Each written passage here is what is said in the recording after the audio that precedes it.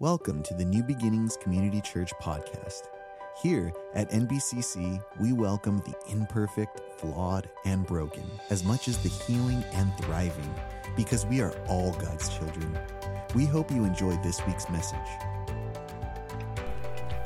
Well, hello.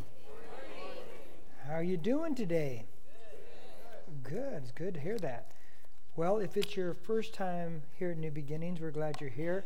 Hope it's not your last time with us. We have a good group of people here.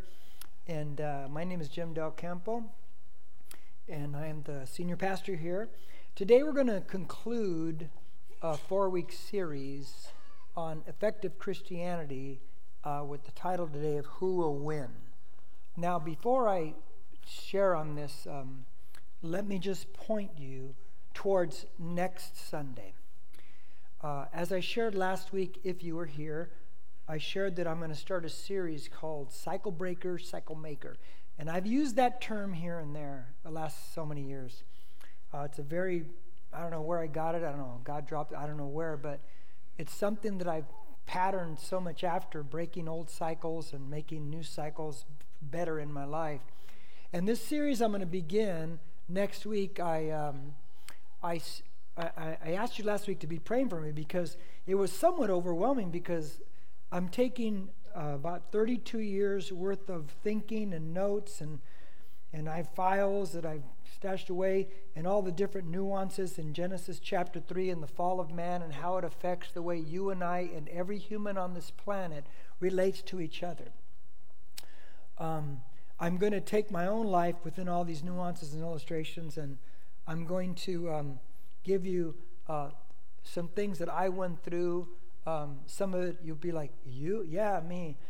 And to try to give application to everything.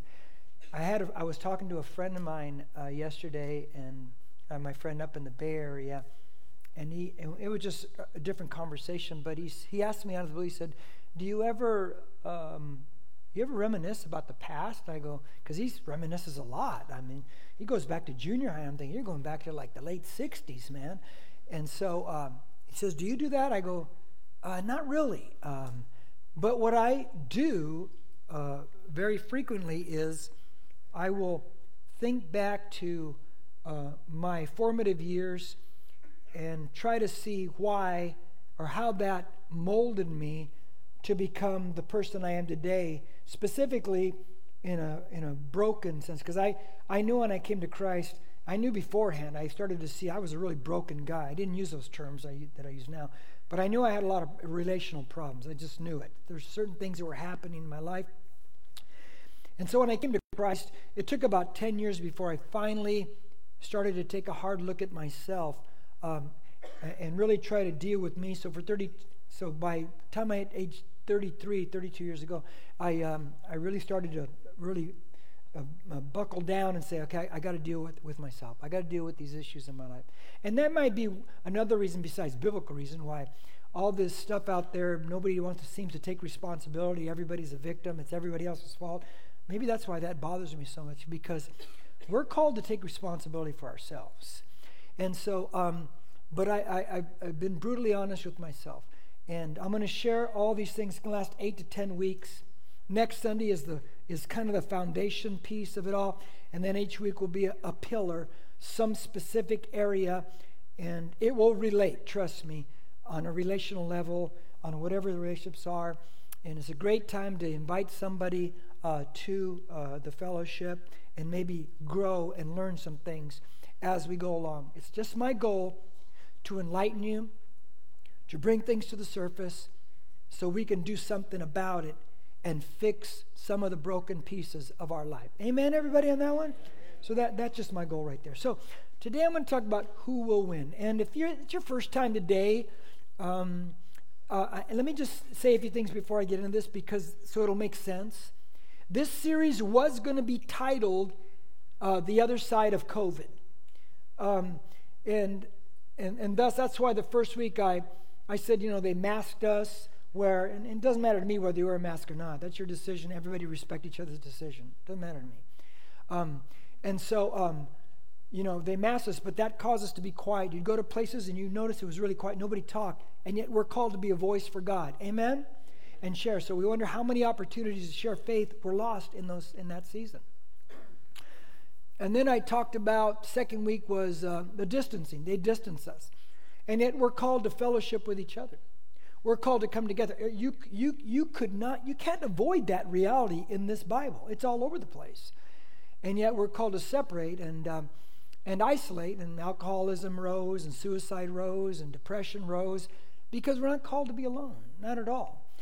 And then the third week, last week, I talked about fear, because they did use fear to do this and to keep us in these places. And nowhere in the scriptures am I called to fear. I'm not called to have fear. And the two verses specifically I used last week, and I said in 1 John 4:18, the Apostle John writes, there's no fear in love. But perfect love, and we have God's perfect love, casts out all fear, because fear involves punishment. See, there's a fear that something bad's going to happen to me, therefore I'm going to walk in fear. I'm not going to walk in that. I'm not called to walk in that. And I used the scripture that Paul writes to Timothy in 2 Timothy 1:7. He says, God has not given us a spirit of fear, but of power, of love, and of a sound, prioritized mind. Not an erratic mind, not a freaking out mind, but we have a clear mind. He hasn't given me that kind of a spirit of fear, but he's given me this kind of a spirit, that I can walk clear-minded in full confidence. And so the underlying root of all of that is that, and I've said this statement multiple times now, that we act like death just showed up last year, like that was a possibility. It's always been a possibility, right? It's always there. It's coming for all of us. But the answer to all of it for the believer, the follower of Christ, is, did Jesus conquer death, yes or no? Yes, he did. He conquered it. 1 Corinthians 15:55. He conquers death. And when he rose from the dead. And so if you put your faith in Christ, you will live eternally in the right place. And so I don't need to be afraid of death, because my body is going to die out and give way whatever age that's going to be. Because I know where I'm going. And I know the greater reality. The greater reality is the reality of the spiritual realm in God. Amen? And if I put all my stock in this realm, well, I'm going to walk in fear. That's just what I'm going to do. Because I'm going to think this is all there is. But I'm not going to do that. And so those are the things leading up to today. And today I want to finalize it all with this idea of who will win. I'm going to begin with our key verse for the series. I typically, not exclusively, next series I will not have a key verse, but typically I will use a verse every week as kind of a guidepost. And I want to begin with that verse that we've looked at 3 weeks in a row. It's a Jesus statement to Peter in Caesarea Philippi. We will read this again in point 2, and I will expand it wider. But I will do what I've done every week right now. And I want you to read with me. Everyone in this room, Matthew 16:18 says, I also say to you that you are Peter, and upon this rock I will build my church, and the gates of Hades will not overpower it. Now, let me back up. I need to say something also. For those of you who don't know me, first time here, and you might think, well, you're really callous towards COVID. Stop, okay? Everybody in this room who comes here knows that my wife was hit with COVID. My whole family was. I got a real mild case. It aches and a little bit of temperature. But my wife was hit hard. I carried her to the car. She doesn't even remember it. Her fever was 104.9. Her breathing was shallow. She wasn't making sense. And we had to get her to the hospital. She was in there 11 days. Came out with oxygen. She's been 7 months recovering from the long-term symptoms of it. And they're almost done now. But so I know firsthand that it affects a small amount of people very, very badly. So I'm not insensitive to that whatsoever, because I have lived it firsthand. I've seen it, okay? I had to do all the housework during that time, okay? That's painful enough, but... And I want to say once again, thank you so many of you that when my wife came home from the hospital, all the food certificates you gave us to go eat so my wife wouldn't have to wait on me with the fan at that time. No, I'm joking. Okay. So thank you. But let's get back to this. Jesus made that statement in Matthew 16:18. And when he says, you are Peter, because Peter's name was Simon. But he names him Peter, changes his name because Peter has just got the revelation that Jesus is the Christ, the anointed one, the Messiah. Jesus' last name is not Christ, okay? Christ is a title. But he says, you are Peter. Peter means a stone. A stone. Peter is not the first pope. Peter, and by the way, popes didn't come to hundreds of years later, and Peter in the Gospels has a mother-in-law, which means he was married. Popes aren't married. He was married. But he's not the first pope at all. So, but he's a stone. He says, you are Peter. And then he says, upon this rock. Now, the word rock is the idea of a bunch of stones coming together to form a giant slab. Now you begin to see the picture Jesus is painting of people to coming together in Christ to form this massive rock. Then he says, you are Peter, upon this rock I will build my church. The word church, this Greek word, cool word, ecclesia, it's the idea of people called out or called for a specific purpose. See, the church is a movement. Our problem is we think church is a meeting place. It's not. This building is just a building. But once we start thinking the church is a meeting place, or think the church is, a meeting place, we lose the movement. You and I, as followers of Christ, we are the church, right? We are a movement of people coming together to do something. What are we called to do? Jesus says, build my church, and the gates of hell shall not prevail against it. In other words, no matter how bad it looks out there, the church will always win and always survive. You don't believe me? Go home, Google the Colosseum all around it, and you will see there's a cross on the outside entryway of the Colosseum. The Romans tried to kill off Christianity. Did they win? No. There's a cross there now. Christianity will always win, it will always thrive, and it will always thrive in the most harsh times because it wakes us up. Because someone once said a long time ago, Christians are like tea bags. They ain't no good till they get in some hot water, my friends. And then all of a sudden, you got to make a decision to live for Christ or not. I haven't used that one in decades, man. But anyway, it was worth it. But when Jesus says you'll drive back the gates of hell coming together as a group, the word gates is a very instrumental word, specific, because in the Old Testament, antiquity, the gate was the area where all the civil leaders came together and they made decisions. They made governmental decisions for that city. So it's the place of authority. So Jesus is basically saying the authority of hell and the power of Satan will not overpower the church, but specifically saying when we come together, when we form a movement, when we jump in and work together actively, we'll drive back the gates of hell, which conversely then is true also, that if we're not as an individual person jumping in, actively involved, if we're just separating, isolating, and not really doing anything, then guess what? Hell has the possibility of driving back the church, right? Right? Okay, good. So we need to be connected. Now, it's a while back now, but I've watched a few things and read a few things that they are now saying that because of the pandemic, millions of people are not coming back to their fellowships. Millions, and that's true. That's true. And there are many, many churches that closed down during the pandemic. They're not coming back. They're closed for good. I'm one that, I'm older now, so you can say, oh, that's not true. Okay, I'm older now. I've watched enough. And I don't care who your politicians are. They never waste a good crisis. But Satan doesn't either. He'll always use a crisis. And he used this so strategically to shut us down, not speak, to separate us, to put fear in us, and to try to close down the church. Very, very smart strategic action. So my question is, with all these facts in, who's going to win?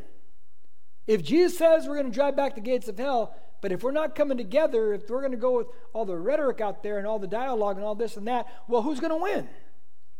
Because the local church is the hope of the world, guys, and this is that simple. And you better take that one to the bank. Now, Matthew says this in Matthew 9:9. Now, Matthew writes this. He's writing back, thinking over how everything happened. Put Matthew 9:9 up on the screen. Watch this. Matthew becomes one of the disciples, but he was a tax collector. He's a Jewish man, and if you're a tax collector, you work for the Romans because the Romans are in power. So therefore, the fellow Jews, they hate you, and your only friends are other tax collectors. Watch what Matthew writes. He said, and Jesus went on from there and saw a man called Matthew. Now, Matthew's writing this about himself. Sitting in the tax collector's booth, because they would have these booths strategically stationed different spots to collect taxes for the Romans, and the tax collector would add more to it, skim off it, take what he wants. Romans didn't care. This is just give us the tax we want. And so that's what he'd do. It said, and he said to him, here's what Jesus says to Matthew, follow me. And he, Matthew, got up and followed him. Now, here's what I like about what Matthew writes. Do you read in there that Matthew said, okay, I'll follow? Do you read that? No. Do you read in there Matthew goes, finally, somebody tells me to follow? No. Jesus said, follow me. Matthew, no dialogue, no words. He just gets up, leaves the tax booth behind, and follows Jesus. That's what a disciple is all about. In that little nutshell, a disciple of Christ is someone who is willing to follow Christ at all costs. To leave behind the old ways, go ahead. I'm not telling you to quit your job. Don't go and say, Jim said quit my job. That's not what I'm telling you. But you're willing in your heart to say, Jesus, tell me what to do. Tell me how to jump on this collective thing called the church and be part of this program to drive back the gates of hell. See, I think in the dark, upside-down times we live in now, and there's always been dark, upside-down times, and right now it's really upside down as they're trying to destroy the moral fabric of what's been built upon the foundation of Scriptures in our country. You may say, that's not true. Okay, I don't know where you're living. But in these dark times, Jesus is still looking for disciples who are willing to say, I'll follow you no matter what. And I'll go 100% all the way with you. And that's what Matthew's laying out right there. So today, we're going to look at who's going to win, because it really depends on disciples. The pandemic, I think it really separated who's a Christian and who's a follower of Christ. Because I could be a Christian, going to heaven, believe, but a follower denotes action and movement, activity, and I'm following Christ. What he says goes. Does that make sense? And I think it really separated the line, made a line right there. So typically I have that tagline, but I'm going to use the tagline as the top template for the 2 points today. I don't have 3 points, I have 2, but don't worry, you're going to get your money's worth, okay? Now, tagline is this, template. How to live effective faith in a defective world. 1, 2, 3. Here we go. Number 1 today is do not get comfortable in your faith. Do not get comfortable in your faith. Now, I like to get comfortable in life, period. After work, I like to relax, kick back. I like now that some of those theaters have those big reclining chairs. Anybody like those? That's pretty nice, huh? Why didn't they have that when I was growing up, right? Now, all of a sudden, you young people get everything that we didn't have. Man, I remember we used to just watch TV. We used to have to carve on stone every... I'm joking. But I like comfort. But comfort is a good part of life. But you also have to go to work and take responsibility. Those are other parts. Same is true in our spiritual life. God wants us to rest. God wants us to relax. But he also wants us actively involved in the kingdom of God and take active roles in doing something for Jesus Christ. Any amens on that? Now, so we're going to read about a church in Laodicea found in Revelation that Jesus, he doesn't seem too happy with, okay? And this is Jesus speaking. This is his words. And they're kind of comfortable. No, they are comfortable. So let's go to Revelation chapter 3 if you have your Bibles or your phone or whatever it is. And I'm going to read these verses 14 through 20. And then I'm going to go back and comment on these things. Here it goes. This is Jesus speaking to these church people at this place called Laodicea. To the angel of the church in Laodicea write, the Amen, the faithful and true witness, the beginning. Now, beginning doesn't mean Jesus had a beginning. It means he's the ruler and he's the source. He's the originator of the church there. The beginning of the creation of God says this. I know your deeds. Does Jesus know everything about us? You better believe it, man. Now, that's either the best news you've ever heard or the worst news you've ever heard, okay? I know your deeds, that you are neither cold nor hot. I wish that you were cold or hot. Like, make a decision. So because you are lukewarm, neither hot nor cold, I will spit you out of my mouth. Now, spit you is the idea in the Greek. It means vomit you. Now, how many know there's a difference between spit and vomit? Anybody know? Please, only 3 of you know that. Okay. When you spit, you just spit something out of your mouth. When you vomit, it's upsetting you, and you're going to throw that thing up, right? You're going to expel it, get rid of it. Hopefully, you'll feel better. So when Jesus used the word, I'll vomit you out, in other words, he's describing something that's very upsetting to his stomach, okay? That's what he's saying. He says, here's why. Because you, Laodicean church Christian people, you say, I'm rich, and I've become wealthy, and have need of nothing. And you do not know that you are wretched and miserable, and poor and blind and naked. Whoa, what a contrast from what they think they are to what they really are. Here it says, I'm going to give you some advice. I advise you to buy from me gold refined by fire, so that you may become rich. In other words, because you're not really rich. And white garments, so that you may clothe yourselves, and that the shame of your nakedness will not be revealed. And eye salve to anoint your eyes, so that you may see.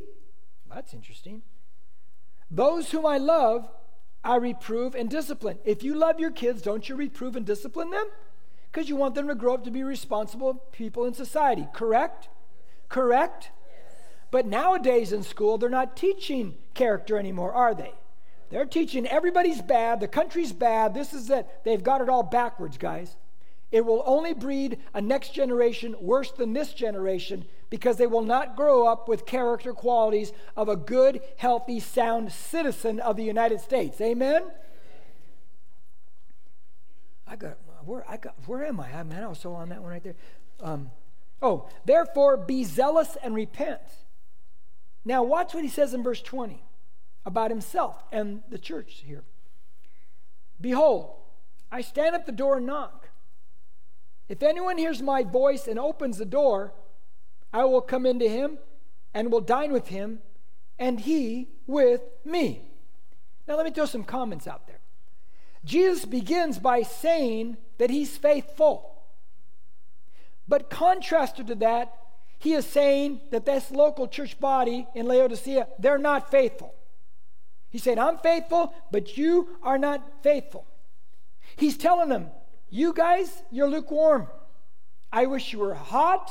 I wish you were cold. At least, people know where you stand at. Make a decision, but you're lukewarm. He says, because that, I'm gonna vomit you out of my mouth. Now, that's not a loss of salvation, but it does mean something very clearly. It's a heavy statement. What the problem is in these people's lives, the root problem, the foundational problem is they are self-satisfied. Because in verse 17 at the beginning, he says, you become wealthy, you don't need anything, including God. Even though you say you're Christian, you don't live like you need God. So you're self-satisfied. And how many know the self-satisfied person will never be driven to God because they don't need anybody, right? And that's what he's saying to these people here. He's telling them, you got comfortable, and that's where you're at. But then at the second part of verse 17, what you don't realize, you think you got it together, you think you're this and that, but you don't realize that you are wretched, miserable, poor, blind, and naked. In other words, you're a spiritual mess. You're just a spiritual mess is what he's telling these people. And then he gives them the antidote. Repent. Now, I know repentant, the word conjures up the idea of some preacher ever going, repent, you sinner. That's not what it's about.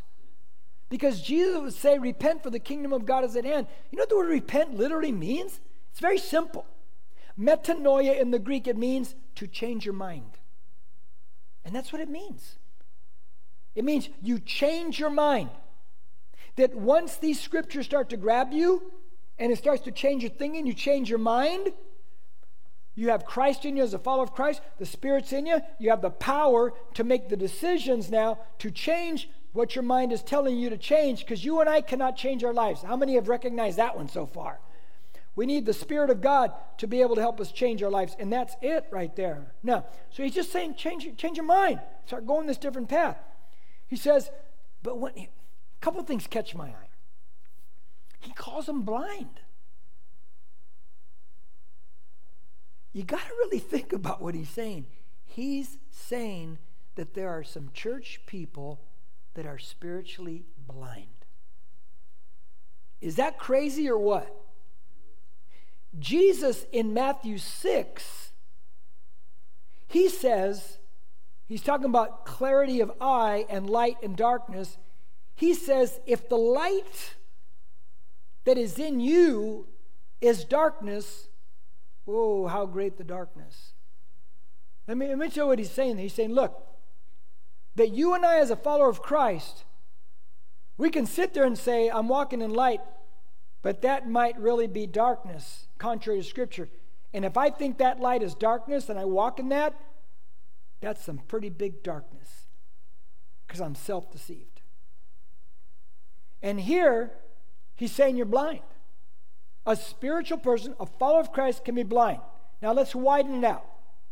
Because Jesus is, if you never read any background on these stories and what's what the city's like, what's going on there, what the terrain's like geographically, you will not know that Jesus is using things around them that they know about that really illuminates what he's saying to them.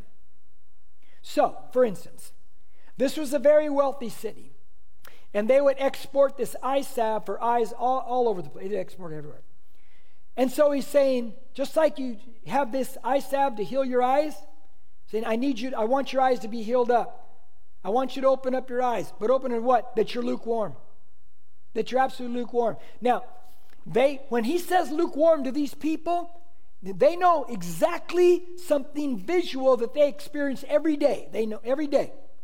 Because this church in Laodicea, these people in the city of Laodicea, their water came from a very hot spring 6 miles away. It would come on an aqueduct. But by the time it would travel 6 miles and arrive in Laodicea, the water was no longer burning hot. The water was lukewarm. And it was a very unappealing, unappetizing lukewarm. What's Jesus telling them? I think it's pretty clear. He's saying that when we live in a lukewarm type faith, it's a very unappetizing thing. Who would even want that? Who would look at our life and say, oh boy, I want to live for that because you're lukewarm? But I think even deeper down, if we drill down even further, I think here's what he's saying. If you think about it geographically, you live here, this is where you dwell, this is where the lukewarm water is, but if you go 6 miles that way and follow the aqueduct, you'll go to the source where the water's hot. In other words, he's using that distance and illustration to say, you are far from God right now in the way you're living.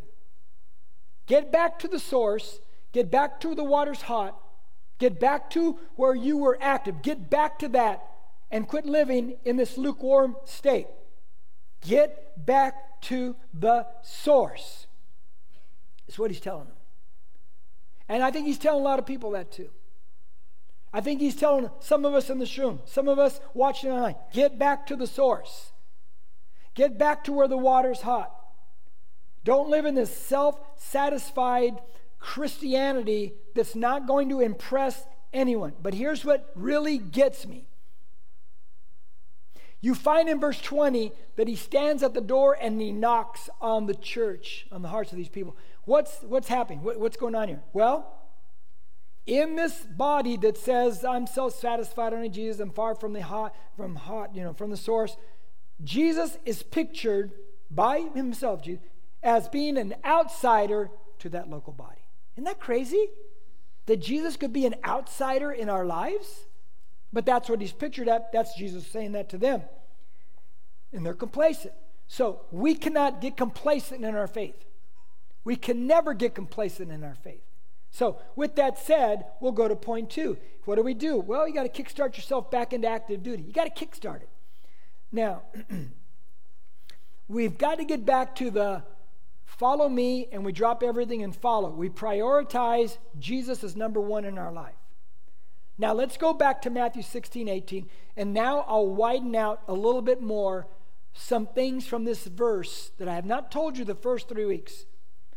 But Matthew 16:18 says this: I say to you that you are Peter, and upon this rock I will build my church, and the gates of hell will not overpower it. I've given you all the basics of that verse, but now let me show you geographically, terrain-wise, what's going on here. Image, please. Now that's in northern Israel. Go back real quick. You moved. I know I told you to move it fast, but that was my fault. There's my hand again. Huh? Oh my gosh. I don't want to go into that comedy routine again. Okay. Like last week was enough. But see that bigger cave there on the left side? That's in an area, and I'll tell you, it's called the Gate of Hell. That's in Caesarea Philippi on the north side of Israel, not to be confused with Caesarea on the coast. Some of you have been there. Some of you have been there with me. It's a beautiful area. As you walk up to it, there's flowing water. It was once called Bania, I think, and then Alexander the Great conquered, and he changed it to Philippi after his father Philip the Macedon. But next slide, please. But this cave here, the Gate of Hell, it's at the base of Mount Hermon, this big cave. And this is where the beginnings of the Jordan River begin. Okay, you could take that slide off the screen, please. It's the beginning of the Jordan River. It's where the water begins to flow, and the Jordan River flows all the way through the valley there in Israel to the Sea of Galilee, then comes out the other side, keeps flowing down into the Dead Sea. So this is where the water begins. Now, let me tell you what's going on. It's called the Gate of Hell in that day. Why? Because it was considered the mountain of Baal. Baal's an Old Testament false god. You'll see him all through the Old Testament. When Alexander the Great comes along and he conquers, he changes things and he installs his god, Pan. Now they have Pan worship. You know, Pan, goat legs, male body, horns, kind of like got this mischievous, seductive look to his face. We get our word panic from it.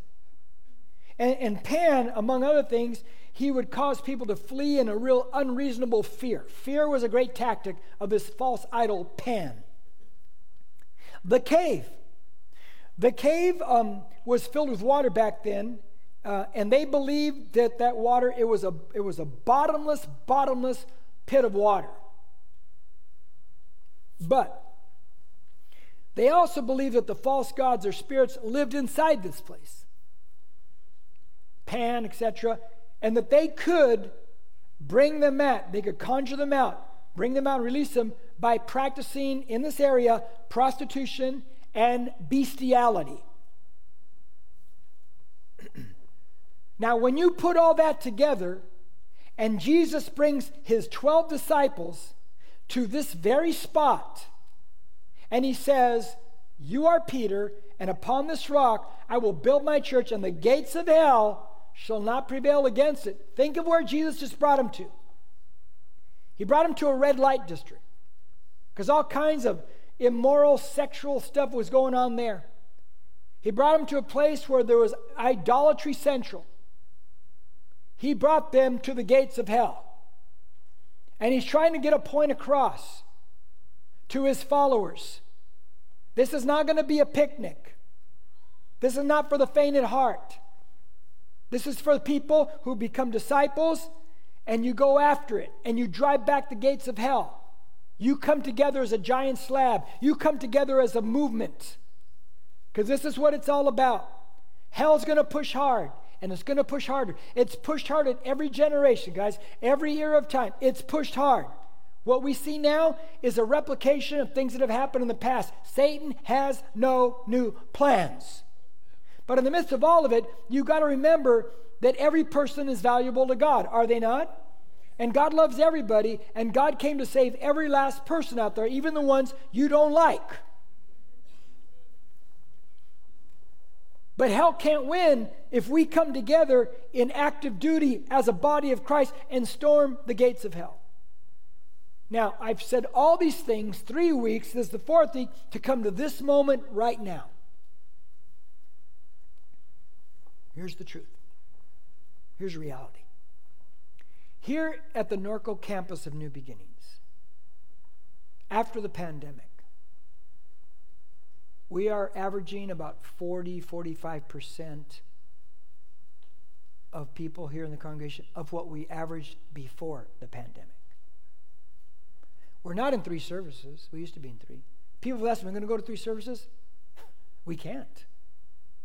And I'll tell you why in a second. I'll tell you why now. People haven't come back. Many people watch online. That's it. We have a pretty good-sized audience online. But we've lost our volunteer base. Now, I'm very thankful that during the pandemic, when some churches were closing, our tithing actually went up. That's something. And it's gone a little bit higher this year. So I thank you, those of you who know that Jesus is Lord and you tithe. He's your Lord. Thank you. I appreciate that. But we don't have the volunteers that we once had. And so that creates a big, big problem. You know, on July 4th, when I said we're going to move our service from Sunday to Saturday, remember that? And just have one service? That was not because I thought it was the greatest idea. That was because necessity. I couldn't put our children's directors under pressure. They're already operating the skeleton crews because volunteers haven't come back. And then on a weekend when so many people are gone or on vacation or just going to spend the whole day at the beach or whatever to try to get there, they would have just been themselves out there going nuts. So I moved it for this. It made sense. And so that's why I did that. I didn't want to put pressure on them. Now, I appreciate, people are watching and giving, but I don't think that's what Jesus meant. Did he?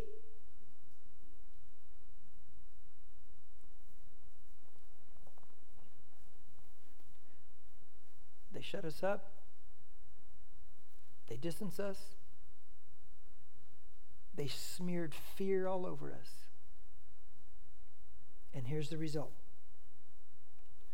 It's a brilliant strategy. We're blessed as a church. We have 4 campuses. We have Norco, Jurupa, Ave in Riverside, Zacatecas in Mexico.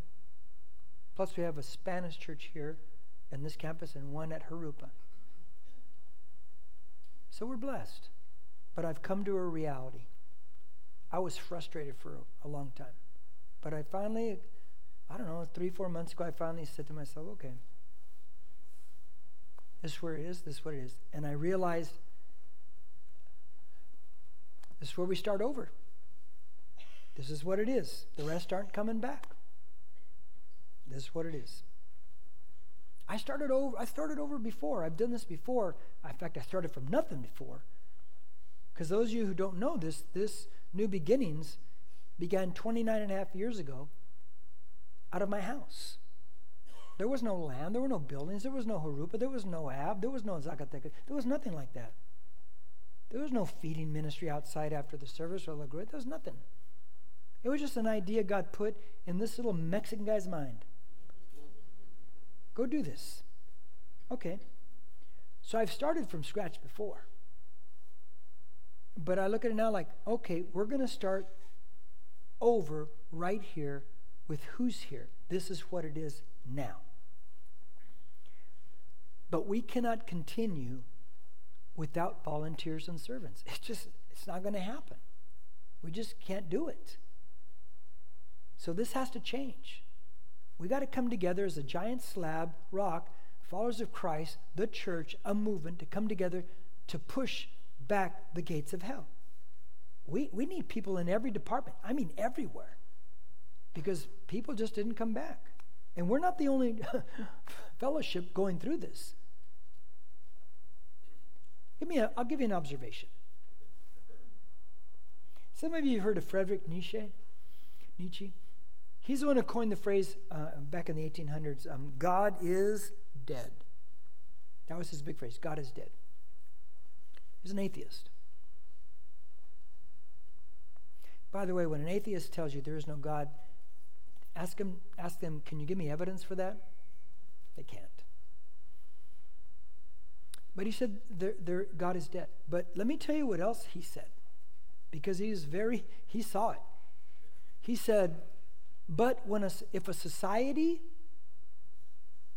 decides to reject the morals and the values of Scripture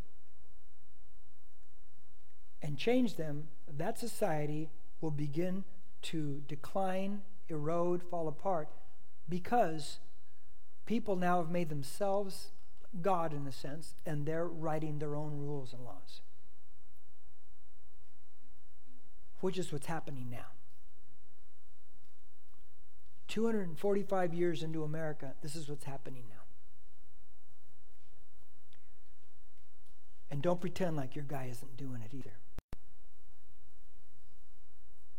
We're turning into a godless nation. But here's what gets me. As Christians, some of us, we look at these things and it angers us. Why are they doing? They're changing our values and our laws, and they're writing it the way they want to live it, and it's changing everything. Okay. But here is my thought.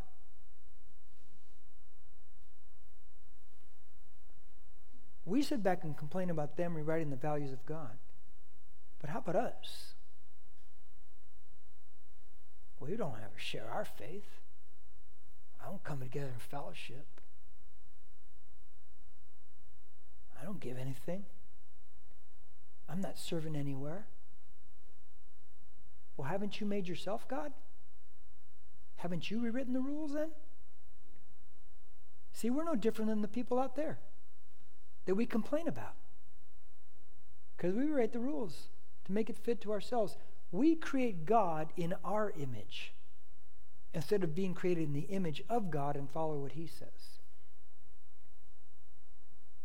The church will die if we let it die because of us. So here's what I'm going to do. Here's what we've come to. We need servants. We need volunteers. If we're going to take this next wave for the next so many years and just drive back the gates of hell, we just need active servants.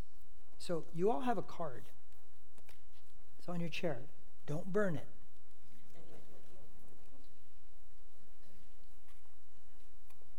We've got to take up positions. We've got to get active. We've got to be disciples. We've broken it down into 4 areas of serving. The top left is people-oriented. You're friendly, you're vocal, you're observant.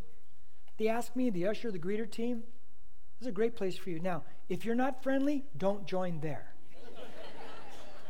Because people will never come back to church, okay? Because you'll be like, you want to sit down somewhere? No, I'm just... Hey, I have a question. Don't ask me. No. That's good for you right there if you're that way. Hands-on. You're friendly, available, team-oriented, willing. Blend coffee shop. And by the way, Blend people, what do I tell you guys all the time? You're not making coffee. You're changing lives. Everywhere you serve at, you're not doing that. You're changing lives. You're part of this whole deal. Campus care, handyman, community outreach, event execution team. And then bottom left is technical. Your focus, your collaborative, flexible skill. Things like the worship team, AV production. See the cameraman up here too? Cameraman, production team in there. We need people helping out. They're in the computers. They're putting the slides up that you get to enjoy. They're running the lights. They're changing things. They're communicating with the cameraman up on stage, this and that. Videography, online communication. And then next gen, bottom right, you're energetic, passionate, relational, teachable. Kidsmen. Youth ministry is our student ministries led by Robert now, who is the host. Kids care. But these are areas. We need help. We are not going to continue with these skeletal teams. We just need help. So here's what you do. And I'm not going to beg you. I think if you follow Jesus, I think that should be enough to get you going. You have those QR codes behind the seat. You could, put your phone on there. It'll QR code. It'll come up to the Go Serve tab. There'll be an application there for you to fill out. Or if you're older, like me, and you'd rather get a paper application, you can go to the Connect Center, okay? I mean, we have enough problem, my wife and I, when Ralph, when we go to Chili's and see you there every time, okay, you and Jane, when they bring that thing out to pay, that little thing on the table, we don't know what we're doing, okay? Anybody know what I mean? Okay, right? Why do they do that to us? It's a conspiracy. Or you can go to the Connect Center and get the paper application. What you're interested in. Fill out what you're interested in. Now, I will tell you that we require background checks because no one's going to be around our kids ministry without a background check. We protect our kids. Why do you think we have those really nice, cool bars and fencing up now? We're going to protect our kids. But you can serve in other areas. You can't get around money if there's anything in the background like that too. But you can serve in other areas. But everybody's required for this. Everybody. But we need you. Because we're just not going to be able to do this because there's 55% of the people, they're not coming back. At least that's what we're hearing now. And so we need help. So you do that. Do that today and help us out. Now, whenever I finish a message, I always kind of struggle. How do I finish this? How do I put this together? What do I do? Especially when you finish a whole series. It's like, how do I finish this thing? Well, I'm sitting there struggling with this, and I type these up 3 weeks in advance, so I'm already 2 weeks done on the next series. Heading to the third message I'll type this week, but I didn't know how to finish this, and then I'm sitting there one day, and I'm watching Jaws. They laugh. If you're new, you don't know why they're laughing, because they know I like movies, and I'm a movie guy. But I'm watching Jaws, and I went to Martha's Vineyard 4 or 5 years ago because I wanted to go stand where they were, and I wanted to be on that bridge where the shark came in. I want to do all that, and I just wanted to. And so there's that scene where a young boy was killed by the shark. Jaws got him, killed him, and everybody's screaming around in the water. So all these crazy fishermen go out to try to catch the shark because she offers a $3,000 bounty, whoever catches that, kill that shark. So one day, somebody catches this big shark. It's a big shark. And everybody's happy. Chief Brody's happy. And old Richard Dreyfuss, Hooper, comes and he starts measuring the mouth. Remember that scene? No, do you remember? You remember. You know that movie was like 46 years ago? I saw that at the theater. I'll never forget walking up in the back of the old UA Cinema at Tyler Mall, back when it was Tyler Mall, before they tore it down. And we asked somebody, how was it? I'll never forget the guy said, you better take a change of underwear. I remember that. Remember when the head pops up? But they catch a shark, and Hooper says it's not the shark. It's got the wrong bite radius.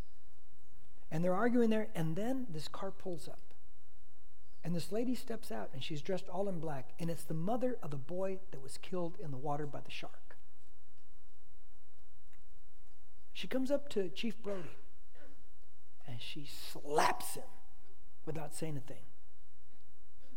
And then she says, I won't go into the full dialogue, but she says basically this. There was a shark out there. And you knew. And you did nothing about it. My boy is dead. I just wanted you to know that. And she walks off.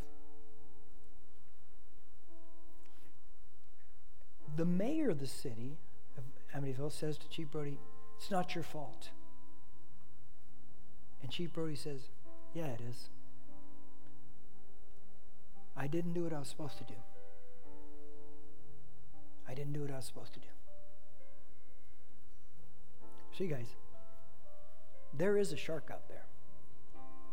His name is Satan. He's got a bunch of demons. He doesn't have any power over you. You're a follower of Christ. But he is the God of this world. And he prowls around, seeking to devour people. Take as many people to hell as he can. And we know it. And we know it. What are we going to do about it? What are we going to do about it? See, I don't think we live in a day anymore where it can be Christianity as usual. I think we got to up our game. We got to get back to the source where the water's hot. We're hot again. We're fired up. Filled up. We walk to this world as followers of Christ because we carry the greatest message on the planet. The local church is the hope of the world, and that's it. Nobody else has our message. Nobody else carries what we carry. We have the antidote. But there's a shark out there. And we know it. What are we going to do about it? We're going to come together. We're going to come back. What are we going to do? I think we have the great opportunity of our life now. Because I think people are going to begin to get very disgruntled with the way society is. And they're going to look for an answer, and we have the answer. His name is Jesus Christ, who rose from the dead. Amen. Stand up. Let's pray.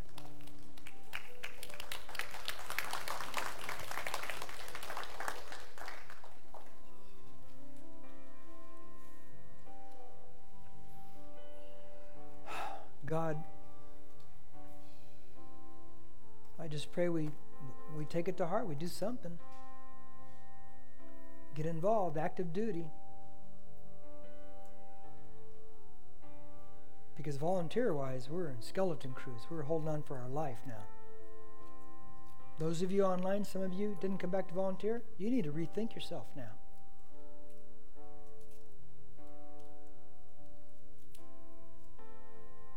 And so, God, I pray, Lord, that the greatest days of new beginnings are still ahead of it. I pray for every church that teaches the truth of God's word in America, that the greatest days are still ahead of it, that we have the answer. In the midst of darkness, we have the answer. We have the light. But we have to do something about it. We have to come together as a movement, forming a giant rock that the gates of hell backpedal against. Thank you, Lord. Thank you, God, for today. Thank you for the future. Thank you. In Jesus' name we pray, and we all say, amen and amen. If you need prayer or dedicated your life to Christ, please reach out to us on our social media, on Facebook and Instagram at NBCC Norco, or email us at hello@nbcc.com. Thank you for listening. Don't forget to share and subscribe to this podcast.